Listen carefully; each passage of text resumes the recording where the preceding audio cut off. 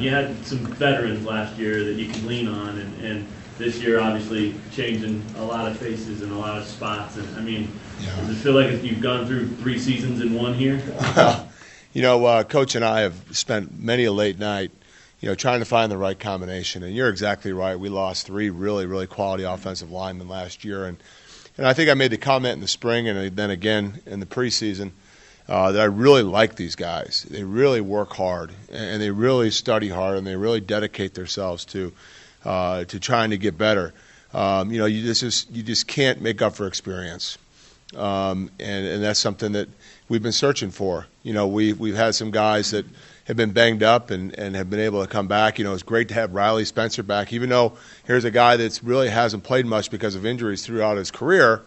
But he's a guy with some kind of experience. He's been around, so he's been a pleasant surprise of late. So we've been trying to find the right combination, and that doesn't usually equate into good offensive line play when you're trying to find the right guys in the right spots. But it's not from lack of trying from Coach and I, and it's not lack of trying for the players. They've really worked hard. So they're not oblivious to the scrutiny. I'm not oblivious to scrutiny, just like Coach isn't oblivious to the scrutiny. But in saying that, the one thing that we have done is we really have tried to find a combination of guys that give us the best chance to win. I asked somebody the other day to just kind of size up the offensive and defensive MVPs, and one of your guys said that Gavin Howard deserved offensive MVP consideration. Do you feel like, as much as it's been an issue to find that consistency and everything, that he's really maybe been one of the more pleasant surprises? Well, he's been a pleasant surprise. I don't know if he gets my vote or not, but no, he's been a pleasant surprise. Here's a guy that really wasn't in the mix in the spring and really wasn't too much in the mix in preseason and during the summer, and he found himself in a situation where he had to play a position he's never really played before. We just have emergency centers. We go out there every day. We have 4 or 5 guys that go out there and snap to the quarterbacks, and they work on their shotgun. They work on their underneath center exchange. They make it do with their right hand, make it do with their left hand. They hurt their right hand. You got to have your left hand ready to go. So he's been that guy that say, hey, yeah, Riley, Gavin, why don't you come on and take a couple snaps here just in case. Well, that just in case happened. So, he's been a pleasant surprise. And the one thing is he's a 4.0 student, and he's a student of the game. So he knows kind of, the offense as well as anybody. And, he's been able to help Montel out a little bit with some certain looks and some certain situations. So, he's done a nice job for us. And how do you keep these guys motivated? They know the numbers. They know what's going on. How do you keep them engaged and motivated and keep wanting to improve? Well, I'll tell you what I told them on Sunday. I said, we have a 3-game season. We haven't won a Big 12 game yet since I've been here. Okay, I'd like to win a Big 12 football game. We got a great opportunity this week. And I said, we haven't really had a lot of success on the road. There's nothing worse than getting off the airplane and walking through that airport in Topeka after a loss. And I'd like to experience walking through that one with a big smile on my face. And then the last thing is I'd like to win a state championship again. The K-State's a state championship. So I'd like to go and win a state championship and go on to recruiting and all that kind of good stuff. So, I think they agreed with that. So it's a 3-game season, and that's how we're motivated. Let me say, listen, guys, let's go win a Big 12 game at home. Let's feel good. Let's be able to go out and tailgate with our families, have a smile on our face. Let's walk through the airport in Topeka, without having to drag our bags and have our heads down and feeling sorry and feeling bad. And then let's go win a state championship. So that's our motivation, and I actually had the guys write down kind of what their goals were going to be for these next 3 games, and the number one goal for every one of them, hey, let's go win some Big 12 games, and then they also said, let's go win a state championship. So they bought in, and hopefully they'll practice that way, because as offensive linemen, guys, you can't have a bad practice. You just can't. You have to go out there and you got to work every day. And you guys, we've been inconsistent. I'll be the first one to say that. But the one thing that has been inconsistent is the hard work they've tried to do.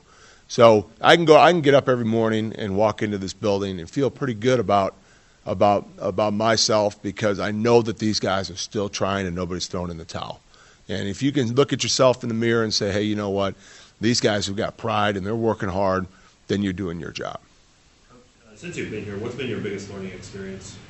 My biggest learning experience? Well, things came easy. Things came easy for me. I went to the Chiefs. We just had a rebirth. Won a bunch of games in the 90s.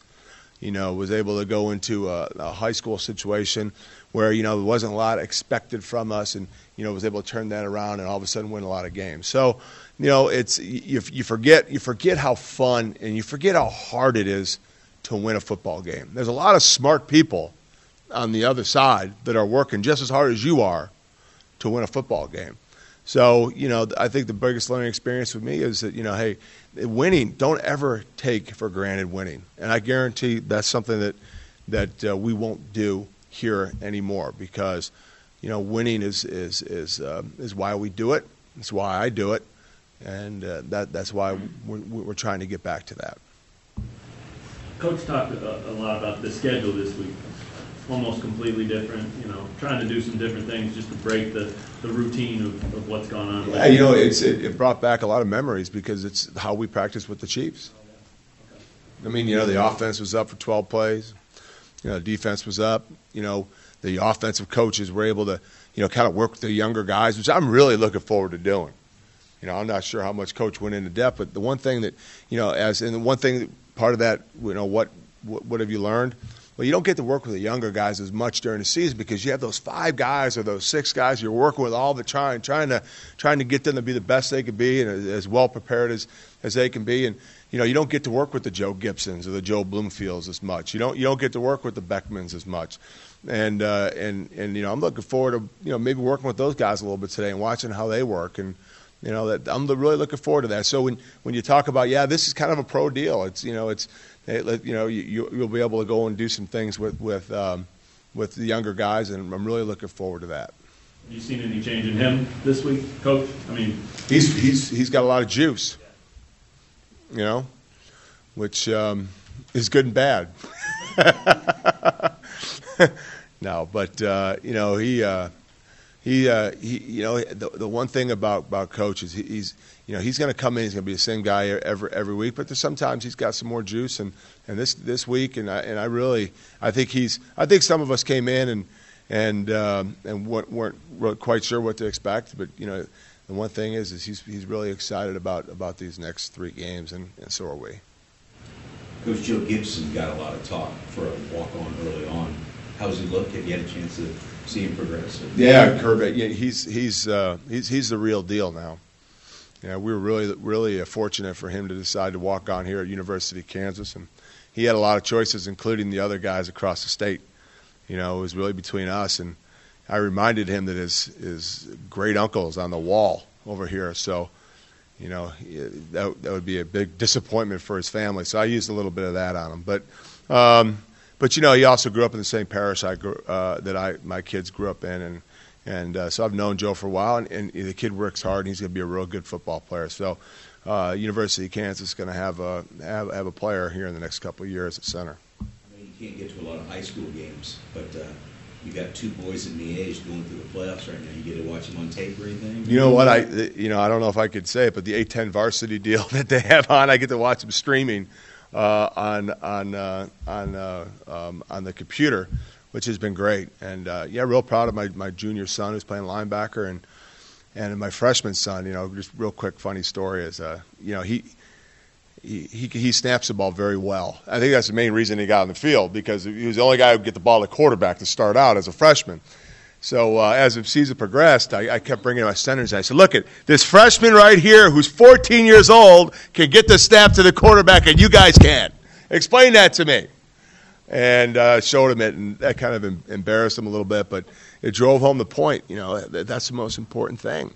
So, it's been exciting to watch both of them play. It's been a lot of fun. Curb, thanks for asking that question. Does the pass blocking change at all when you go from a pocket guy like Heaps to a more mobile quarterback like Prozac? Yeah, when you got a guy like Montel, when things break down, he can make plays. With Jake, where you're really trying to give him as clean of a pocket so that he can have windows to throw the ball. And with Montel, I tell the guys, you got to finish everything because you never know where he's going to end up being. So if he scrambles out and he's going over here, he's going over there, and I think Coach mentioned the old, kind of that attaboy thing, and that's him. I coached a guy. Quick story on Montel. He never played quarterback until he was a junior in high school. He didn't even play football until he was a sophomore. So his sophomore year, we played him at cornerback. We lost Max Shortell, who went out of Minnesota, Division I quarterback. We had a senior captain who was supposed to be the quarterback, and we said, hey, let's take a look at this kid, Montel Cozart. And in the summer, he had an unbelievable summer, and they asked, he said, this is the guy we got to go with. The very first game he played in was against Blue Valley Northwest. And I remember it was the second game he played, and it was we had a 2-minute situation, a minute 35, no timeouts, drove us down, scored a touchdown. And I said, there's our quarterback. That's a Division I quarterback because the guy knows how to make plays. And as this progresses, guys, here over the next 4 years, you're going to see a guy who knows how to make plays. And as Coach said, quarterbacks around the league that can make plays win football games. You last coached him back at Age. What's the biggest difference you've seen from him? Everybody's just as fast as he is now. But no, I think, I talked to him after the game. He said, Coach, I've never been hit so hard in my whole life. And I said, well, you're not going against a 145-pound guy from Shawnee Mission, Kansas. But, I think his maturity. He's had to really learn the game and understand the game more because there's so much that goes into being a quarterback at this level, starting with the play call to getting everything lined up, to getting guys in motion, and now you got to go through your progression, your reads, and then if things break down, the guy who's across from you that's 255 pounds runs a 4.5, and so do you, right? That's not like that in high school, guys. A guy across from you probably runs a 4.9, you run a 4.5, you're going to beat him to an edge. That doesn't happen as much. So you got to make your decisions that much quicker. So, Montel, he's still learning, but the one thing about Montel, he's a competitor. So he's going to make a lot of people happy here in Jayhawk land before it's all said and done. Have you been able to be with him much? I know you're busy, he's busy, you guys don't. I find a way to talk to him every day. Okay. Yeah. How about Justin? He seems to be still having a transition problem, but do you get to communicate with him at all? Yeah, but, Justin's a little bit different. I'm around the quarterbacks a lot more because obviously working with the offensive line and specifically the centers. Justin's like a son to me, so I know when to talk to him, when not to talk to him, and he's still working through some things. But the one thing that Justin's always going to do, he's going to always give you as much as he can give you 110%, and that's what he's been trying to do. Any other questions? Coach, you mentioned you guys won 11 in the 90s. Just what are your thoughts seeing what's going on in Kansas City with success? I love it, every second of it. It's great. Andy's done a great job of coming in there and changing the culture, and it's great to be a Chief fan now, and it's kind of fun being an ex-Chief again. So maybe if things settle down a little bit, Coach will let me go to a game. That'd be nice.